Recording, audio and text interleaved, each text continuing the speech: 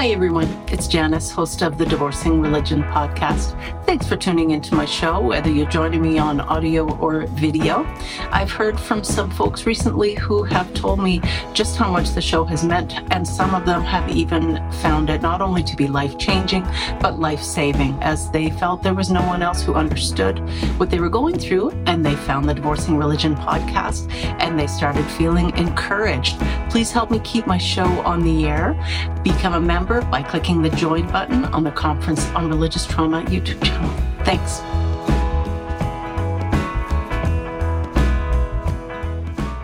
Hi, everyone. Welcome to the Divorcing Religion podcast. I'm your host, Janice Selby.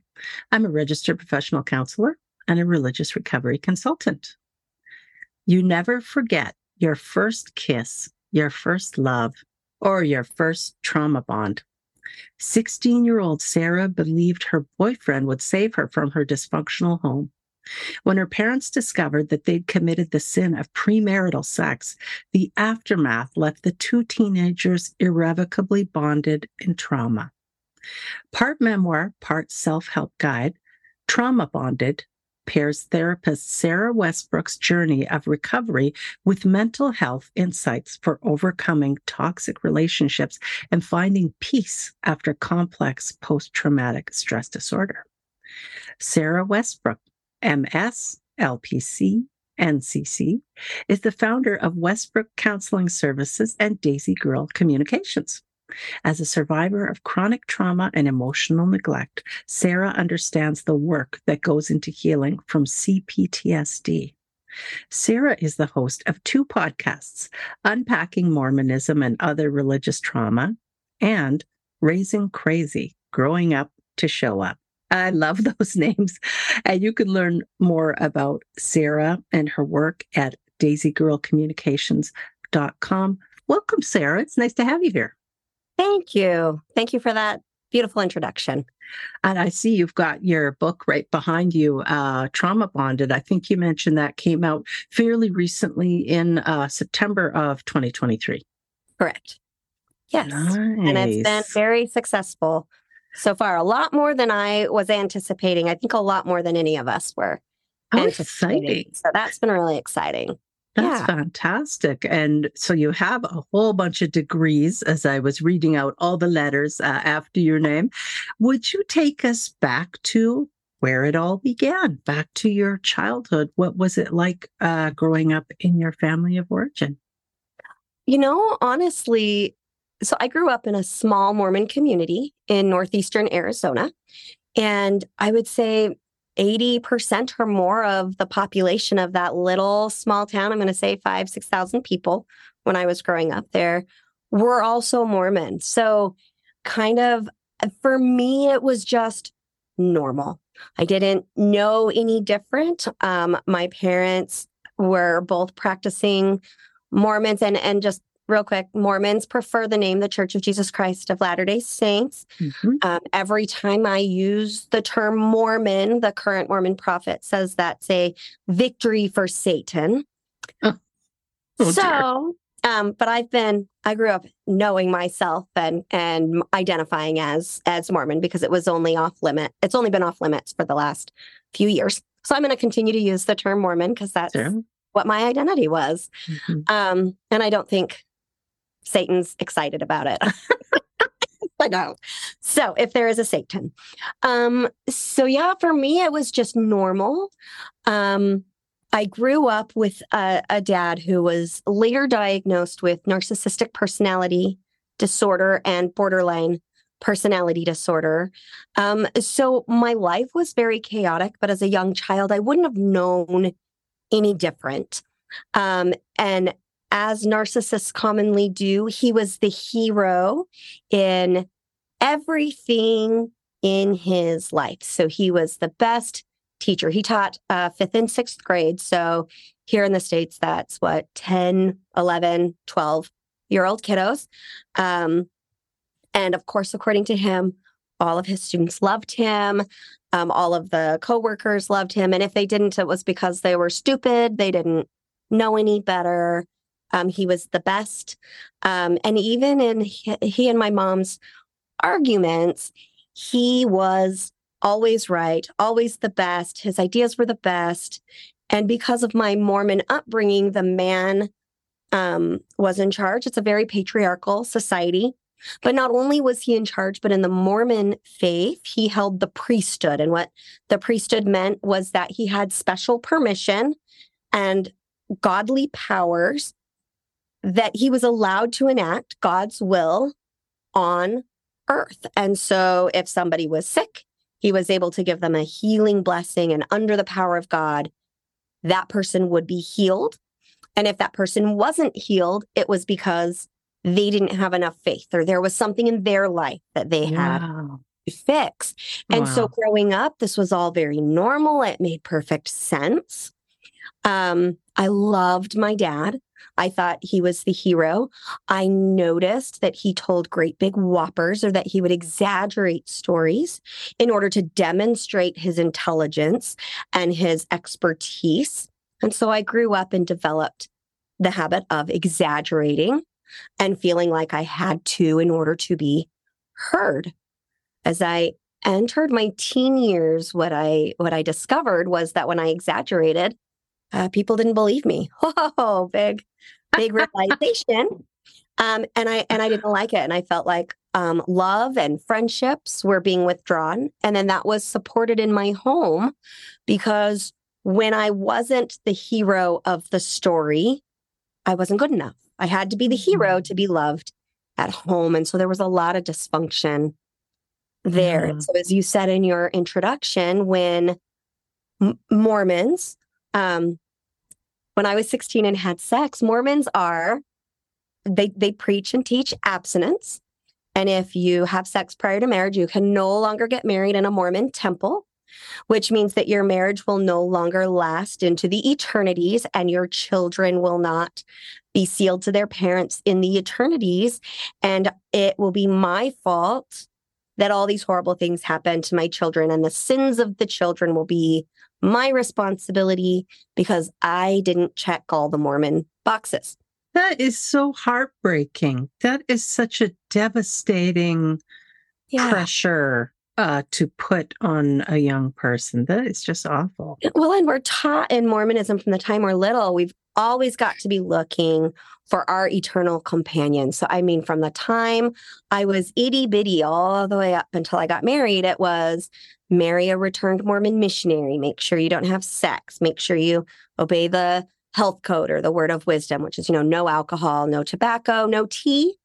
They don't really talk about the do's, but there are do's in the Mormon health code, but they don't really talk about them. And it's pretty much set up for, and if you don't, you're not worthy, and you're going to mess everything up for your future and your eternal posterity. So it was very much, if you mess up in this life, you will be dealing with an eternal existential crisis for the rest of eternity. It doesn't necessarily mean you're going to go to hell.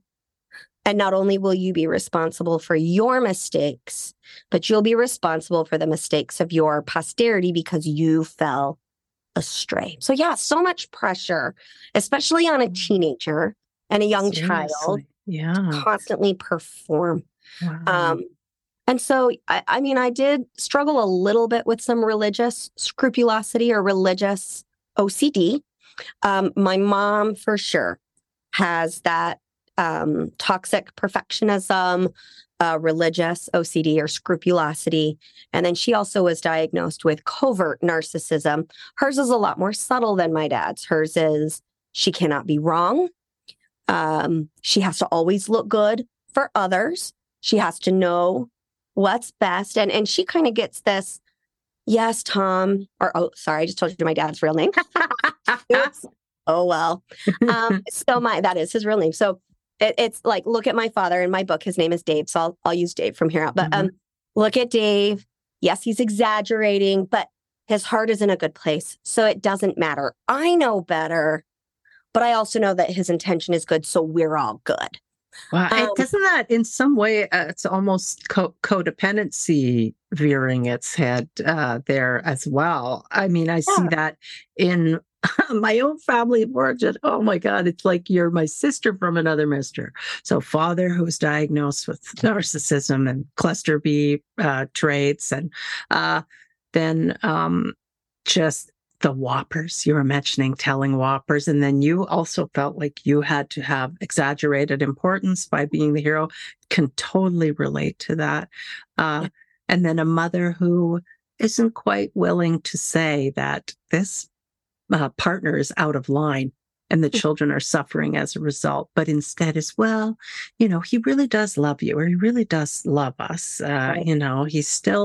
He's not cheating, and he's still bringing paychecks home, like really And the bare minimum. right. And he's not beating you, and he's not sexually abusing you. You're good. This isn't that big of a deal. Yep. Mm-hmm. Yeah. Wow. Yeah, that's her. That's her MO. And then the other thing is a lot of what we call spiritual bypassing, which is we just have to have faith and let things be, and God will take care of it. And the issue with spiritual bypassing is you're handing it over to this higher being that you can't see, that you can't, I mean, I know a lot of people say they can communicate with, but it's not, picking up the phone and having this constant feedback that's tangible, so you get a lot of cognitive bias and cognitive dissonance and reinforcement of your own ideas. Because if I have this idea and it seems like it's going to work, and then God tells me it's going to work, I'm golden. I can excuse away a lot of really toxic behaviors. And so you end up avoiding your own dysfunction, your own struggle, your own, the core traumas that have occurred, because we're just going to give it over to God and he's just going to take care of it someday, which stops you from healing here. And you get a temporary feeling of peace and you're like, hey, my faith is working. But then at the very next corner, you bump into the same thing. So you end up with this cyclical, I almost want to say like the abuse cycle with God, in the sense of something happens, I behave toxically, God's just trying me, this is just a test of my faith, I turn it over to God, I feel temporarily better, I'm looking for all these beautiful things God gives me, something bad happens, and I start all over again. So very much like the abuse cycle that we utilize with domestic violence. And except we're doing it to ourselves in the sense of I'm giving everything away to an existential being and not dealing with the things that I can control, or dealing with the things I can't control, and learning how to maneuver differently inside relationships, business practices, your own religious or cultural upbringing. And so really the spiritual bypassing stops you from healing progress. And so that's really, that's the main reason why I wrote my book, was super honest accountability about my role in how my life was completely, I don't know if you cuss on your show, but oh yes, great, completely fucked up. Yeah, we have a cussing practice here. Let it all out. So anyway, I was not, when I was younger and stuck in these toxic patterns that were really not healthy for me, my husband, our children, and, the people that were involved in that. And then once I took full accountability for the things I had learned before I even knew that I was being taught anything, and was able to deal with my dysfunction, my triggers, my issues, and how that then led us to, and my family, to a much happier existence. And then also how that led to me leaving the Mormon faith, which I would say absolutely fits the criteria, the diagnostic criteria, or the criteria for a cult-like organization. I might even say they're kind of a soft cult or a benevolent cult, in the sense of they're not doing the great big, we're not branding people like Nexium, and we're not drinking Kool-Aid, like Jonestown or Heaven's Gate. We're not doing those types of things. Right. We're doing all of this wonderful service and giving and stuff in the name of God, while at the same time instilling toxic perfectionism, scrupulosity, and keeping people oppressed. The So, Kool-Aid is metaphorical. it's, yes, it's our not, Kool-Aid it's is not literal. definitely Yeah. metaphorical. And so then tell a little bit about the idea of trauma bonding. So you had a boyfriend when you were 16. I imagine he was Mormon, but I don't No, know. he was not. That was Mm. actually part of the problem. So his name is Michael. That is his real name. I got his permission to utilize that. Mhm. Michael and I became very much in love as teenagers, and I'm a teenage love, like really high highs, really low lows, normal immature love. And we were doing normal teenager things with sexual exploration. Like we were good kids, Mhm. and we were exploring our adult selves and proclivities with each other. And one of the reasons that I fell so hard for Michael is that I could be the real Sarah, shed all of these Mormon pieces. I didn't have to be perfect. He still loved me. Like if Mhm. I messed up, there was no religious lecture. There was no, oh, you got to go talk to the bishop and repent. None of that. I could be completely imperfect and relaxed with him, and he still loved me. And in fact, he empathized with me and he validated me. And then I got to watch him interact with small children, and he was so gentle and so kind to his children, and they didn't have to be perfect. So, like in my home, I was on the competitive. So we were, my cheer squad in the high school was similar to like a competitive dance team, but we didn't compete outside of the high school realm. And then I played the flute, and I sat first chair in flute. So for me, I started playing in fifth grade. I'd have been about 10, 11 when I started playing the flute, and I outperformed the first chair. So she would have been playing 2 years longer than me within my first 6 months of playing. And Mhm. once I hit the first chair, I was the best flute player in my high school.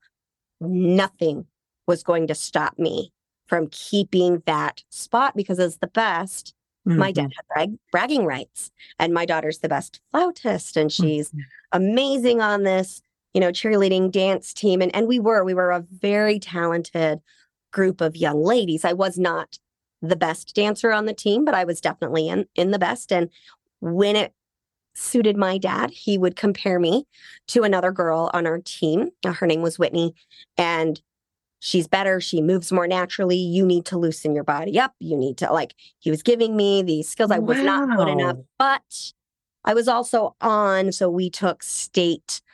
That would have been my junior year. I was no longer on the squad when they took the state competition. We took third in state my sophomore year. And that was my last year because my dad, since I'd had sex, I had to quit cheer because short skirts meant I would have sex again. So Wow. lots of dysfunction. If you want to know more about that story, go read the book. It How, is how, all there. how did they find out? So Michael and I had sex. Let me just finish this thought. Oh, So yeah. Michael, in comparison with my father was very lorded over, and unless you were the best, you weren't loved. And Michael was, you're a human and I love you. And for Wow. me, so he was 18, I was 16. We met like 15, 17, had sex, 16, 18. And I'd never had that type of a male role model in my life. And then having that type of a male love me and value me, I was deep in love with Michael. Now, Michael had some Mhm. mental health issues at the time that I didn't understand that made our relationship maybe not super healthy, but that is why we were so bonded. My Mhm. parents found out he and I had sex because Michael and I didn't use protection. And that was just kind of dumb on our parts. But we also, in my defense as Mormons, we were taught abstinence. Mhm. We were not taught about, but if you're not, then let's get you on birth control or a condom, or Mhm. let's do something about it. But we would prefer. There was no, we prefer abstinence, but if you're going to make a different choice, let's keep you safe. So Mhm. I wouldn't have even at that point in my life known how to get a condom. I mean, for crying out loud, I didn't know what a period was and what Oh, that meant wow. for me until mine started.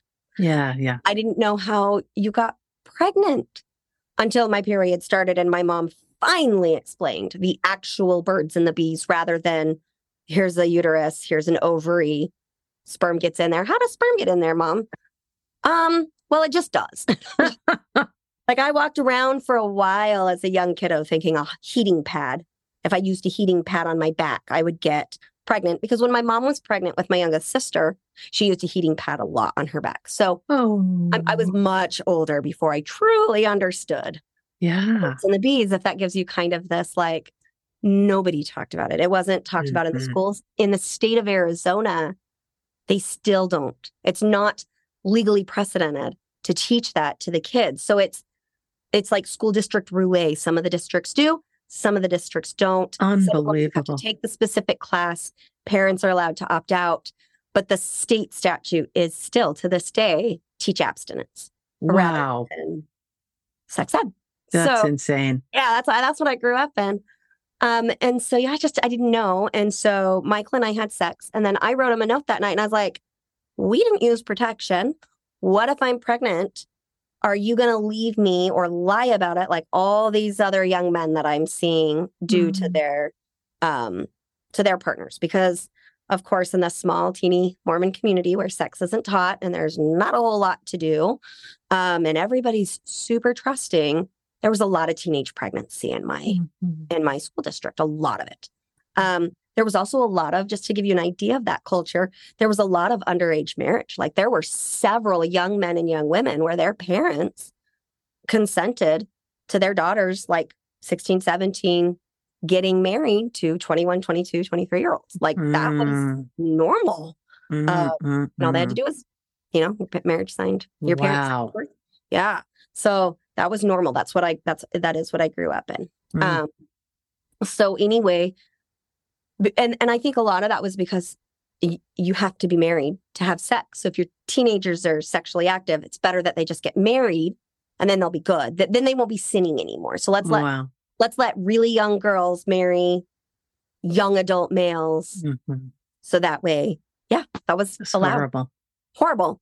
So I wrote that note to Michael and he wrote me a note back and reassured me, if you're pregnant, I'm not leaving you. I will do everything to take care of you and the baby. Like no questions asked. Like I will not betray you in that manner. And so I felt at ease and I was like, okay, so in the future, let's use condoms. Do you know how to get condoms? Kind of a thing to Michael. And he was like, yes, I can do that. Because he was not Mormon. My dad didn't like him because he was not Mormon. He smoked cigarettes. And he's a little quirky. To this day, he and I are still friends. He's a little quirky. He's not, your normal masculine kind of a male that my dad wanted me to marry. So he was a no-go because he was not Mormon and he smoked. So anyway, Michael's mom found the note. She, doing laundry or whatever, found the note in Michael's room, read it, and then let my parents know that we were sexually active. And my parents did not handle that well at all. They ended up basically holding me hostage in my own home for months. I was not allowed to go anywhere without my mom literally coming with me. And the way my dad got away with it was he made me go confess to the police. The police? To the police. Because we'd been ditching school. And there were some other things going on that, read the book and you can learn those details. But I had to go confess to the police and I was put on quote unquote probation. And so the police officer was like, hey, we don't really punish this, make better choices. And we like you. Like, let's be friends. Let's not terrify you. And my dad came home and said the police changed their mind. And so my probation was to help my mom as a student aide in the kindergarten classroom where she was the teacher's aide. And the principal allowed it. So this meant you weren't getting your own education anymore at that point? I did pre-online school. I did some credit recovery through a program. It was the American School of Correspondence out of Illinois. So I would self-study and then I would do the assignments on paper, mail them in. It was snail mail. So it took forever. And then I started my junior year back in Snowflake High School in northeastern Arizona. And I actually ended up choosing to graduate a year early. The principal of the school denied it, and understandably so, because basically I was trying to do 2.5 years of high school credits in a year. And so the way I did that is I made up the lost credits through the correspondence school. I did my senior year through the correspondence school, and I did my junior year at the high school. But that junior year of high school was miserable because rumors had, once my parents pulled me out of high school and held me basically captive in my own home, then the rumors were, well, Sarah Lee is pregnant. Sarah, and then when I went back to school and I never got fat, then it was Sarah Lee had an abortion because apparently a miscarriage couldn't have happened. I was never pregnant. Spoiler alert, I have infertility. So I was never pregnant. Could have had all the sex in the world I wanted and would not have gotten pregnant. So yeah, it was awful. But when you leave those concentrated religious organizations or you're not following the rules, I was shunned by the community. I went from being incredibly popular and well-liked to Sarah is dangerous. We can't ask her to homecoming. We can't ask her to prom. We're not going to hang out with her because she is going to be a bad influence on you. And then at home, I've got my dad saying, your teachers think, we were at a staff meeting and your teacher said blah, blah, blah about you and nobody trusts you and everybody knows you're just trying to sleep with everybody. Like, I got punished. Wow. So yeah, that's kind of the childhood so heavy. Yeah. I'm really sorry that all that happened. That's just terrible and absolutely tracks. Yes. Yeah. And when you talk about being in a home with a father who is not only a religious fundamentalist, but a narcissist as well. And then a mother who is unsupportive at the least, emotionally neglectful, narcissists are emotionally neglectful because they only have enough for themselves. They're not going to be wasting anything on anybody else. So there were a couple times where my dad crossed into physical violence with me. And my mom stood by and did nothing. She never stopped him. She would tell me, like, when he would leave, she'd be like, I don't think we should be holding you captive in our home. She didn't use those words. She was like, I don't think you should be this grounded. I think you should go back to school. I think we should do what that one counselor said that one time. But your dad is the priesthood holder, so it's all on him. So she was really good at just being like, I'm not going to do anything about it. This is your dad's fault. So incredible. That was the dynamic. And so you had asked me about trauma bonds. Yeah. And so one of the things I illustrate in the book is that I was trauma bonded with my abusers, so my parents, in the sense of like kind of that Stockholm syndrome. I wanted to be loyal. I wanted to please them. I would do anything they asked me to escape the captivity that they were holding me in. Into my adult years, I had to be like the perfect parent. I needed children that were very well behaved. They needed to be perfectly well behaved. They needed to be successful. They needed like kind of the same thing that was put on me. But my motivation wasn't go do what you love and do your best. It was, if my kids are the best and I'm the best parent and I'm the smartest in the family, then I'll regain my parents' love and they'll love me the best. And so like my parents pitted me and my siblings against each other in competition constantly. And so I never built those bonds with my siblings because I was too busy trying to be enough for my parents. But I also created what we would call like survivor type trauma bonds, in the sense that Michael and I shared a horrifically traumatic experience. So my dad tried to get Michael arrested for statutory rape because he was 18 and I was 16, so adult child. And of course, the cops were like, was it consensual? So then my dad tried to blackmail me to get me to say it wasn't consensual. It was my idea. Then my dad was like, if you're pregnant, the baby has to go for adoption. We're going to claim we don't know who the dad is. Like over and over and over. It was this nasty, let's just brutalize. Anyway, my enunciation is bad to Michael. And so he and I went through this experience together, and we never had any closure for our relationship. Right. And so when we reconnected because of the United States Army, not because we chose to, it just happened. Read the book for that. It's like this cannot have actually happened kind of story. Wow. Did when he and I reconnected, I was able, at that point, I didn't call it a trauma bond, but there was a visceral, feral need in me to make sure he was okay, that his emotional state was healthy. It was my responsibility to fix him in my head with this trauma bond at the expense of my husband. And at the one time we had one child and we were in the process of adopting our second child. Michael had one child with his wife and they had one on the way. In fact, our second children were born within like 5 days of each other. Wow. And he and I had an affair. And then the way he and I have connected over the years, you can just see he's in trouble. I go to his rescue, no matter the cost, to myself and my family. And that's that trauma bond. And we see these similar behavioral patterns in veterans. So because my husband is a retired United States Army officer, I worked the first chunk of my career with a lot of Army veterans and a lot of post-traumatic stress disorder. And I would see these battle buddies that had been in the trenches together, that had been, we call it downrange, meaning active war zones, where they come back to the States, and because they're the only ones who can relate to the trauma that they experienced, they have each other's backs in a way, no matter the cost to their respective families and job responsibilities and these types of things. And so right now in the literature, if you look up trauma bonds, you're going to see trauma bonds only being described between like the abuser and the victim.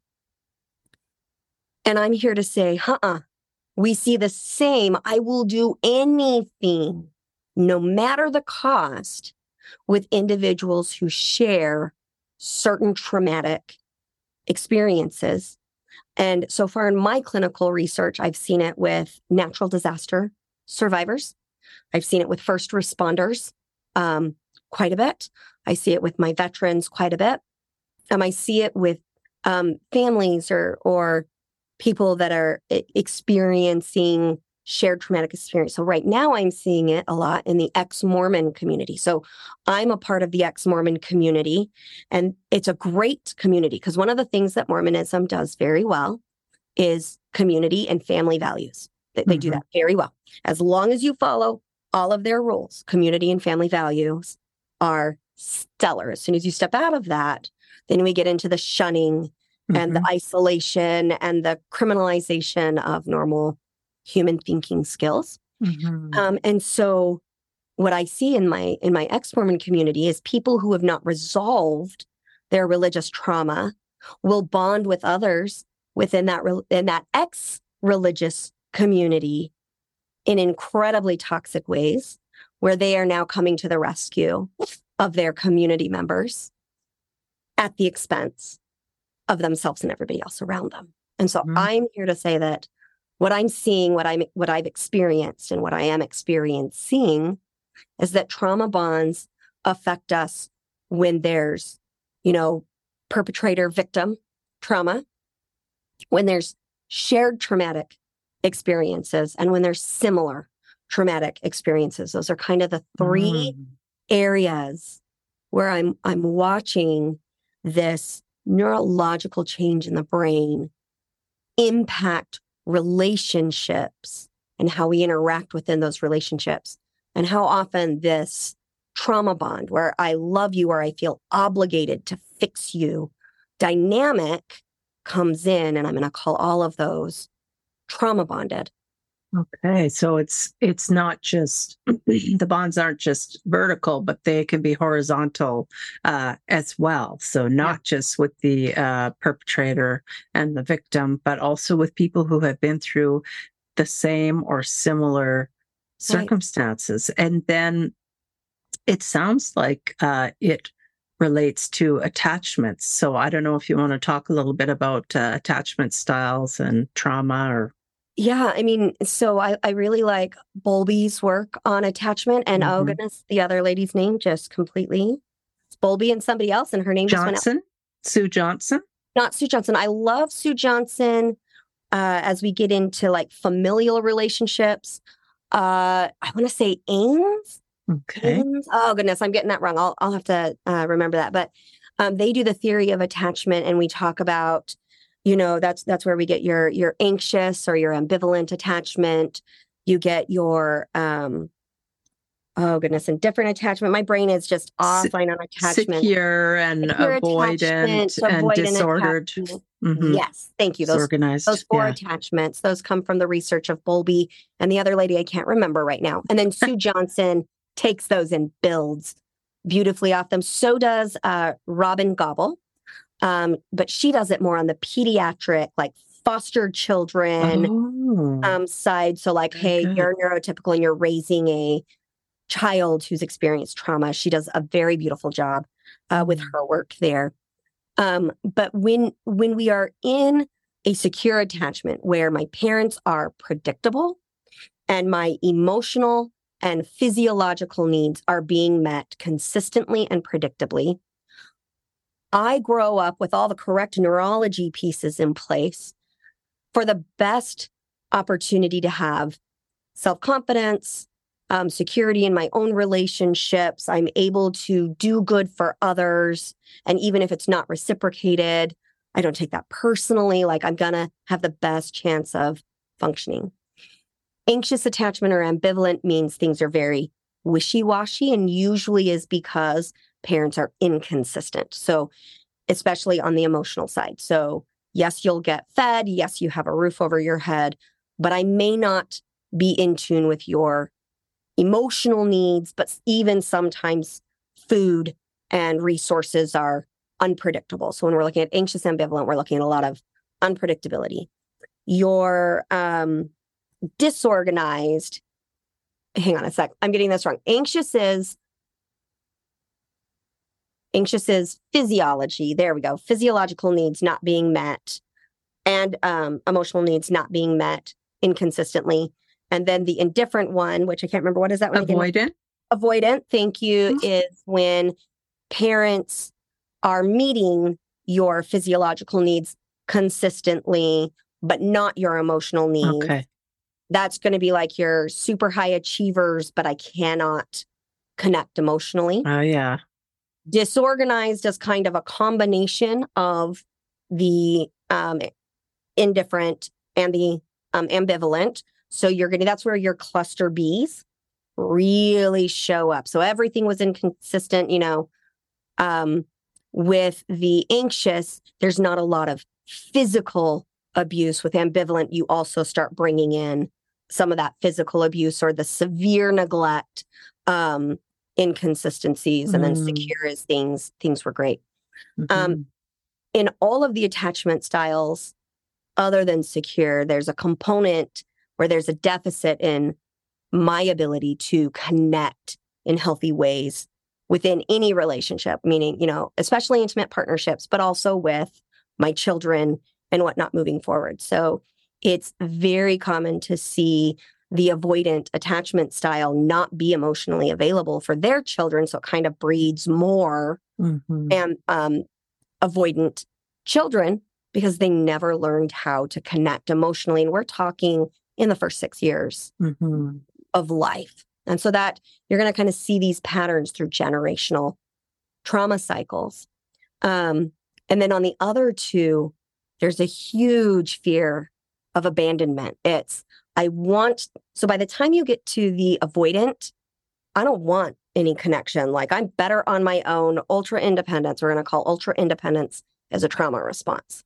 On the other side, you've got your anxious, which is very much, I need this need met, but you're going to see a lot of dependent personality. Like, I need you every minute. I need you to reassure me every second.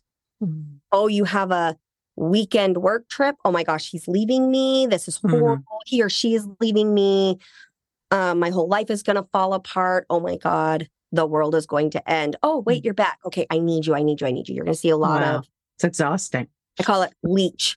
Like, you're literally sucking your partner dry. And anxious personalities or ambivalent, most often attracted to avoidant. So you've got the avoidant that's like, I don't need anybody Yeah. with the I need you constantly. Wow. Then your disorganized is where you're going to get into your cluster Bs, which is I hate you, don't leave me. I love you, you're an asshole. Mm. It's your fault that my life is this hard. I can't take accountability. It's just very, very back and forth, wishy-washy. Both anxious, ambivalence, and disorganized usually self-sabotage their relationships because they have not yet learned different skills. And then the good news is with treatment, you can learn how to do this differently. I was very disorganized. Especially in my 20s, I had a very disorganized attachment style. And now I would say I have been able to overcome that.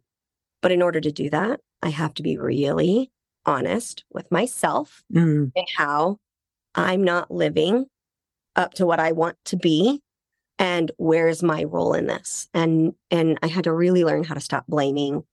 Well, if this hadn't happened, if that hadn't happened. And the way I did it was through counseling. I was blessed. My second son, who was adopted, had pediatric onset schizophrenia. So he was diagnosed at 4, right before his 5th birthday, with psychosis for the first time. Wow. But he was anything but the perfect child, screaming tantrums, very autistic like tendencies. Yeah.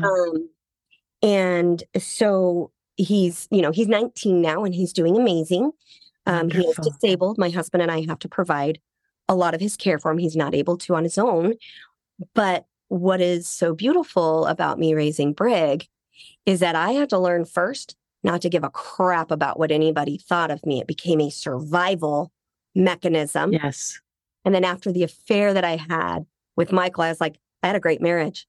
I wasn't looking for an affair. It just kind of hit me out of nowhere. It lasted a couple of months. It was a whirlwind of crazy.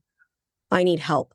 This is not working for me. And it was that counselor that started to point out, hey, your exaggeration is actually harming you. Hey, your lying is actually harming you. Hey, let's calm down. You're harming you. What's going on? And he was amazing. And his name is Jim. And he has, I believe, passed away. So I used his real name because we couldn't find him. And if he's still alive, he's very, very old at this point. Because when I started seeing him, he was in his late 60s. He was close to retirement at that point of his career. And it's been over 20 years. So. And had you already been on your own educational journey around mental health, or did that come after Jim? Oh, yes, after Jim. I went into mental health looking for answers for Brig, because the more we went in for Brig, the more the doctors were like, there's an issue in your parenting. And I was like, hey, I have 2 kids and only one's acting like this. Hey, I have 3 kids and only one's acting like this. I have 4 kids and only one is acting like this. I have 5 kids. What the hell am I doing? I have 8 now, by the way. Oh, my.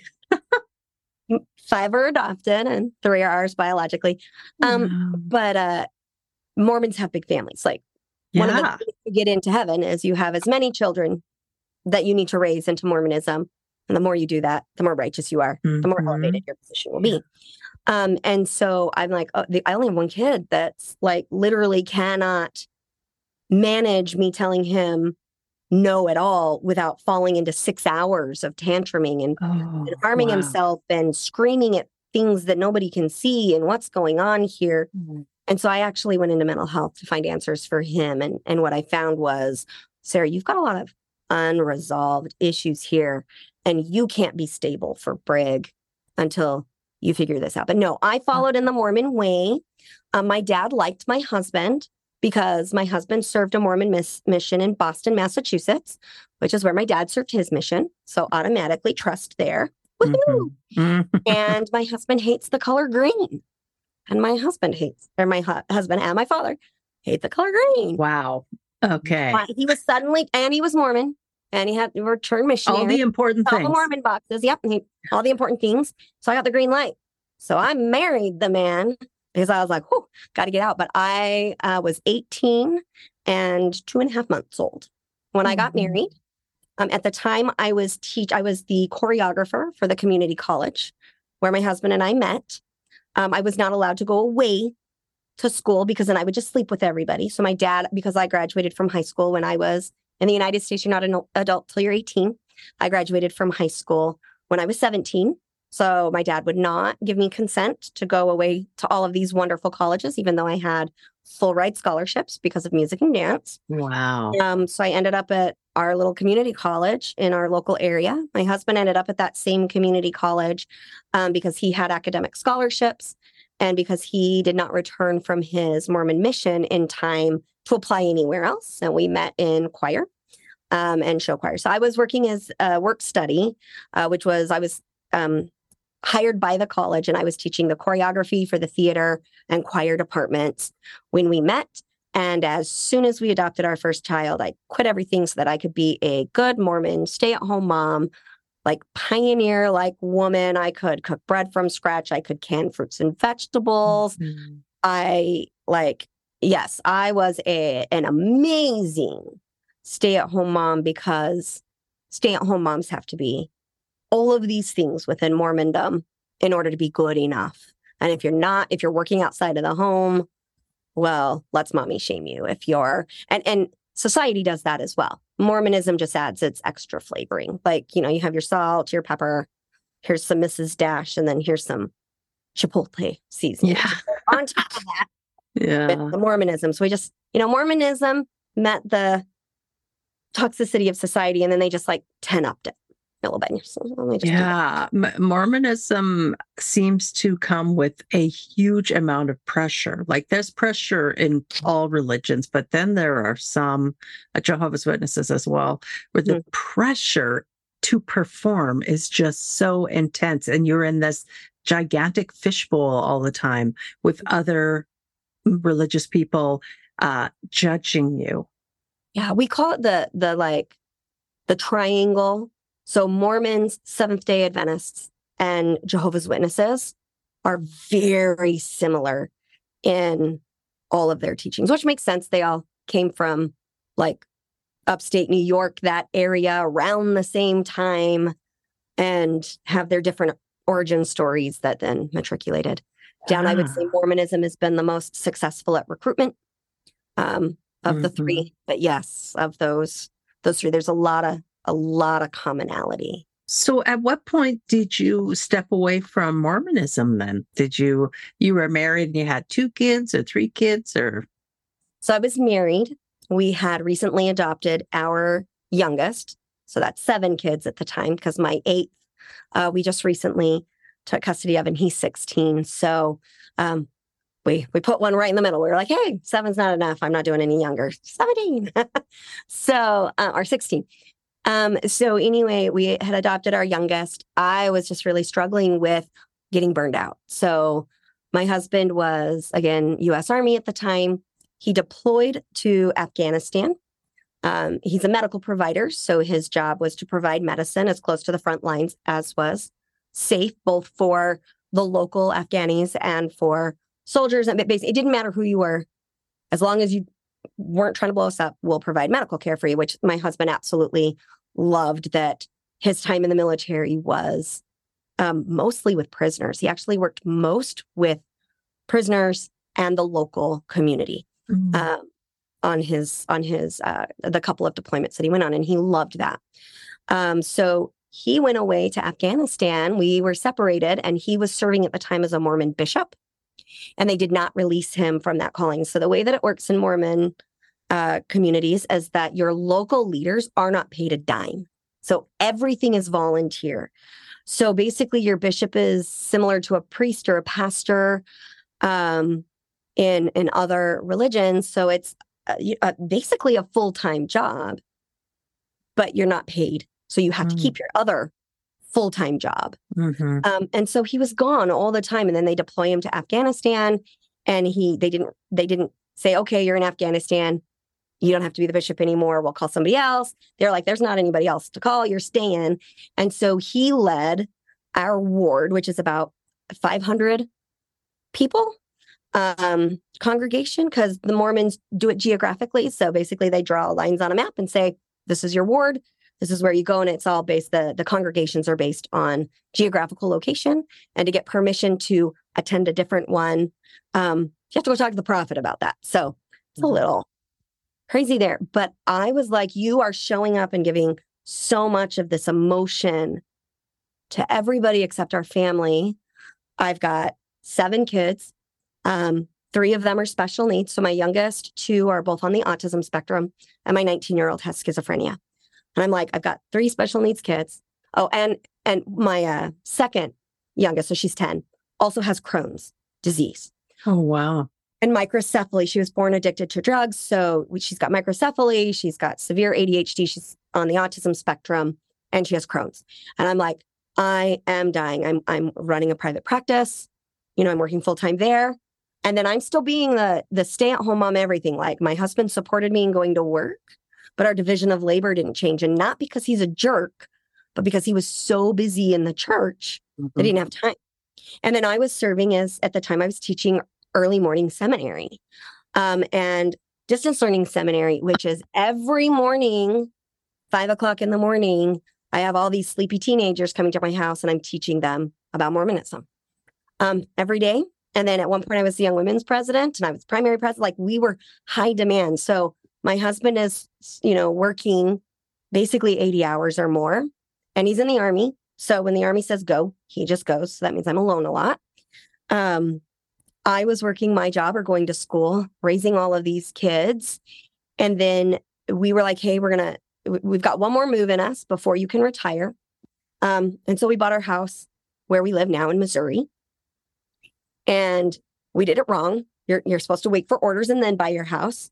And I was like, because our kids are going to start school, we're going to go ahead and take the risk. So we bought our house, and then the military withdrew the orders. Or they didn't come. And then they're like, they'll come next month. And then they'll come next month. So I moved to Missouri because we had a house, and he stayed in Texas. And for those 11 months, I was once again a single mama, and he would not drive home on as many weekends. So it's about a 10-hour drive. So he was driving to Missouri to spend a weekend with us every now and then. And then he would say, hey, I can't come because I have this duty with the ward. I can't come. I have this duty. And I was like, I'm done. Like, I am so burned out. And I became suicidal. It was winter in Missouri. We'd had a horrible ice storm. And as I was driving to work, I'd gotten all my kids to school, and I'm driving into work. And the thought comes to me, just swerve the wheel right now. You will crash into the cliff face, and nobody will know that it's suicide. They'll think it was just a tragic accident. And I could have gotten away with that because, it's everything is ice in Missouri. Like, we don't get tons of snow. We get a lot of ice. But when we do get snow, everything's frozen. Roads are slippery, and they plow them and do their best. But, in between mountain cuts, there's all kinds of ice everywhere. And so I thought that. So I just slowly moved my car over, pulled it over, rolled down the window, and I threw my keys out the window. And the reason that I was able to go, you cannot do this. My only reason for living is, Sarah, you see children where their parents died by suicide. You can't do that to your kids. You love them too much. You cannot do that to your kids. Wow. If I had not had my kids, and if I had not had that professional experience where I was seeing it, I don't think I would be here today. Right. And so after I calmed down, I called a friend. I was like, hey, I'm not in a good place. And I, got a hold of my husband and whatnot. Once I got everything squared away and I was in an okay place to drive again, I had to get out of my car and go search through the snow for my keys that I'd thrown out, because I have a push start button on my car. So keys outside the window means I can't go anywhere. So to get out of my car and go find my keys. Okay. Got those back into my car, drove the rest of the way to my office because I was closer there. And then I went to the psychiatric hospital. And while in that psychiatric hospital, I was like, you're burned out. Something has to go. What can you give up? And this is right before COVID really hit. So this is the January before COVID shut it down. And so I'm in the hospital. There's another young Mormon woman there, which is shocking because where I live in Missouri, there's not a ton of us. So there's another young Mormon mother here, and she'd been in the psych unit for like 5 months. And she's like, I'm just too anxious. I can't take care of my kids. I can't take care of my husband. I've got to repent. I've got to do all these things. And so she's in here like preaching, I've got to repent. I've got to get my life in order. I got to get through this anxiety so I can go take care of my family. And I'm like, girl, you've got religious OCD. Like you've got, this is religion, whatever. And I've seen now in my clinic, My Mormon clients don't progress past the first 6 sessions. My non-Mormon clients are getting better and graduating from treatment usually 3 to 6 months and maintaining those gains for years. So I'm starting to see some of these, what's going on in Mormonism. So for a while I was, love the doctrine, hate the culture. That was kind of how I like mentally gymnasticked my way. And I was in that place for probably a decade of love the doctrine, hate the culture. And that's because my kids who are adopted, they're sealed to me. So in heaven, they're mine. And if I leave Mormonism, I'm going to lose my kids. Like that was what kept the me pressure. That in that Mormonism state. So I'm in the hospital and I'm like, okay, I can't give up my marriage, being divorced. I can't continue to do that. That's not cool. And I love my husband. Like there's no reason to divorce him, but he has to like pay more attention to us. Like we need him home.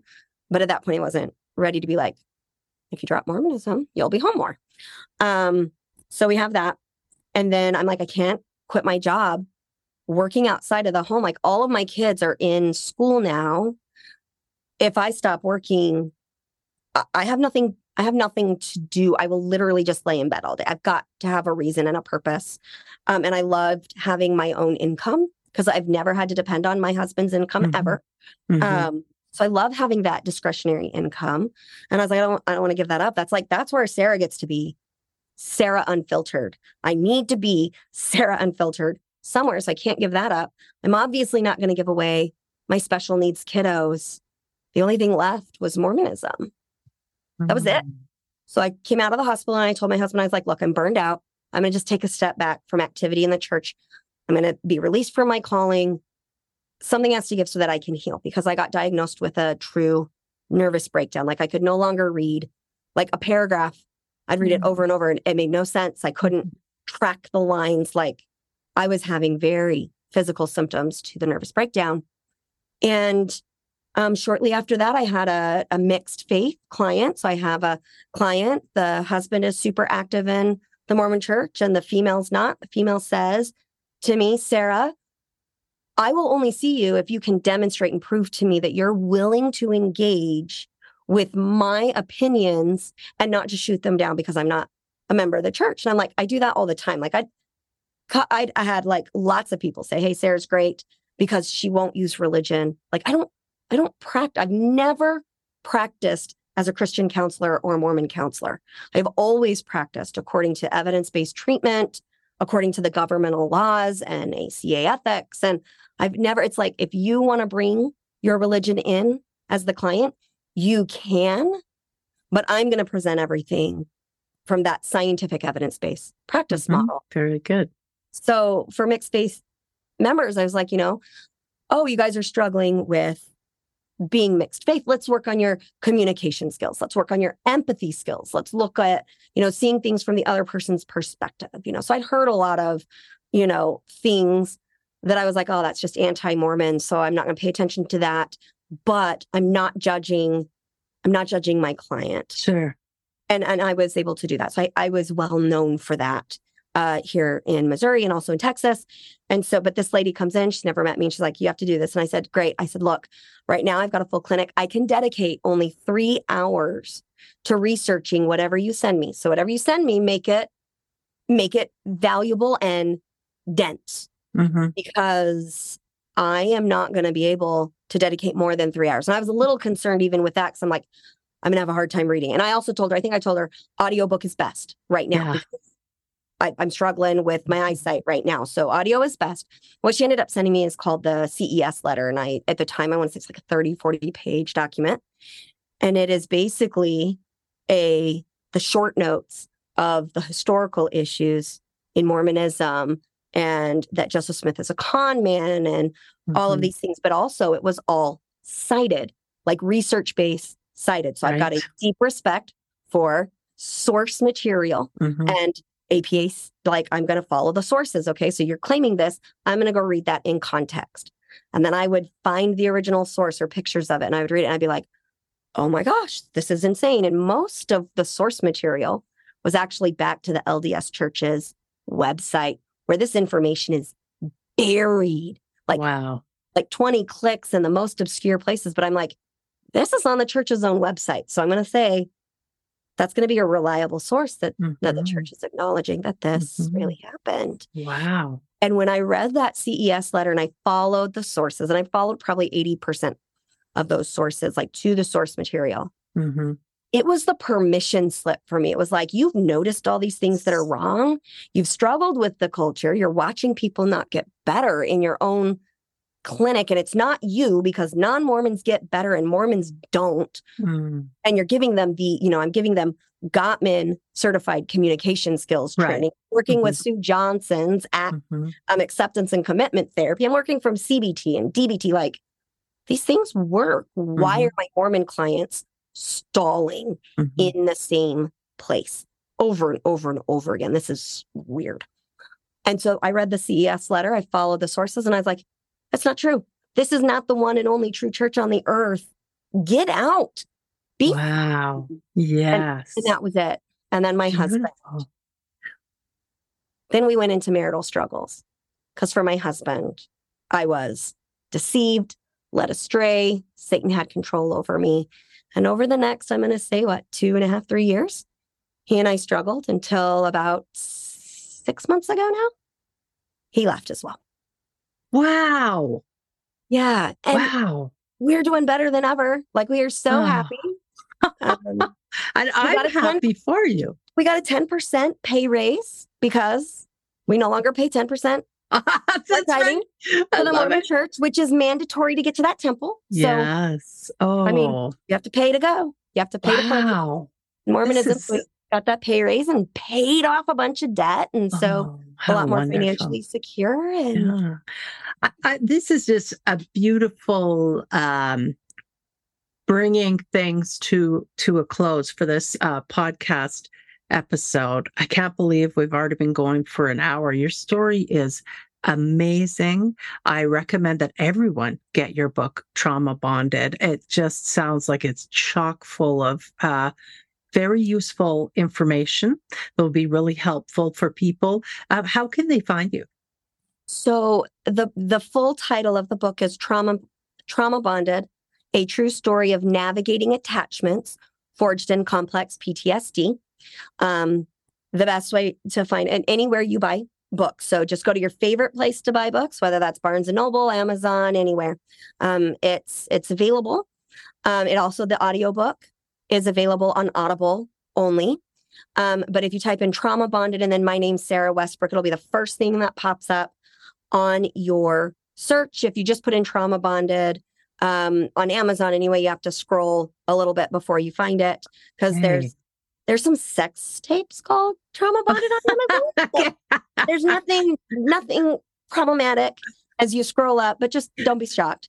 Right. It's got the white cover with the rope knot on it.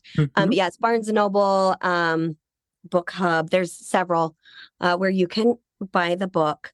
And then you can also follow me if you would like to at daisygirlcommunications.com. There's a link there that you can reach out and contact me. You're welcome to ask me any questions that you might have. I have a very interactive audience, which I absolutely love. If you're wanting to see if Trauma Bonded is for you, it's on Goodreads. I think it has 4.8 or 4.9 stars there, over 20 reviews. Same on Amazon with those reviews. So the best thing you can do for me is, if you buy it, please do leave a review on the platform that you buy books from. And let me know. Let me know what you think. Beautiful. And then you also have your 2 podcasts, Unpacking Mormonism and Other Religious Trauma, and Raising Crazy, Growing Up to Show Up. Yes. And in January, we're bringing a 3rd one, and we're just calling it Unpacking with Sarah. So that one will be there. And that one is going to be very dedicated, very short episodes. So not these long form episodes, but very short episodes where you're basically going to get the same tools, psychoeducational tools in your tool belt that I use in my clinic here. Love it. Oh, that's great. Attaching the worksheets and the blog posts and the research behind all of that. This is the project that I'm working moving forward. And then my husband and I are we're still working on all the paperwork, starting a foundation called Briggs Foundation. My son's name is Brigham. And so Briggs Foundation is going to be bringing free and reduced cost therapy to those, we haven't coined it all the way, but the working and struggling.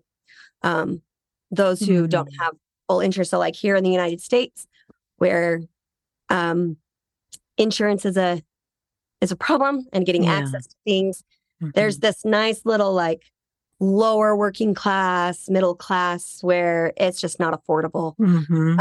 And so I really want to target that population. Say, hey, we've got some funds here to apply, and you don't have to get that counseling from me.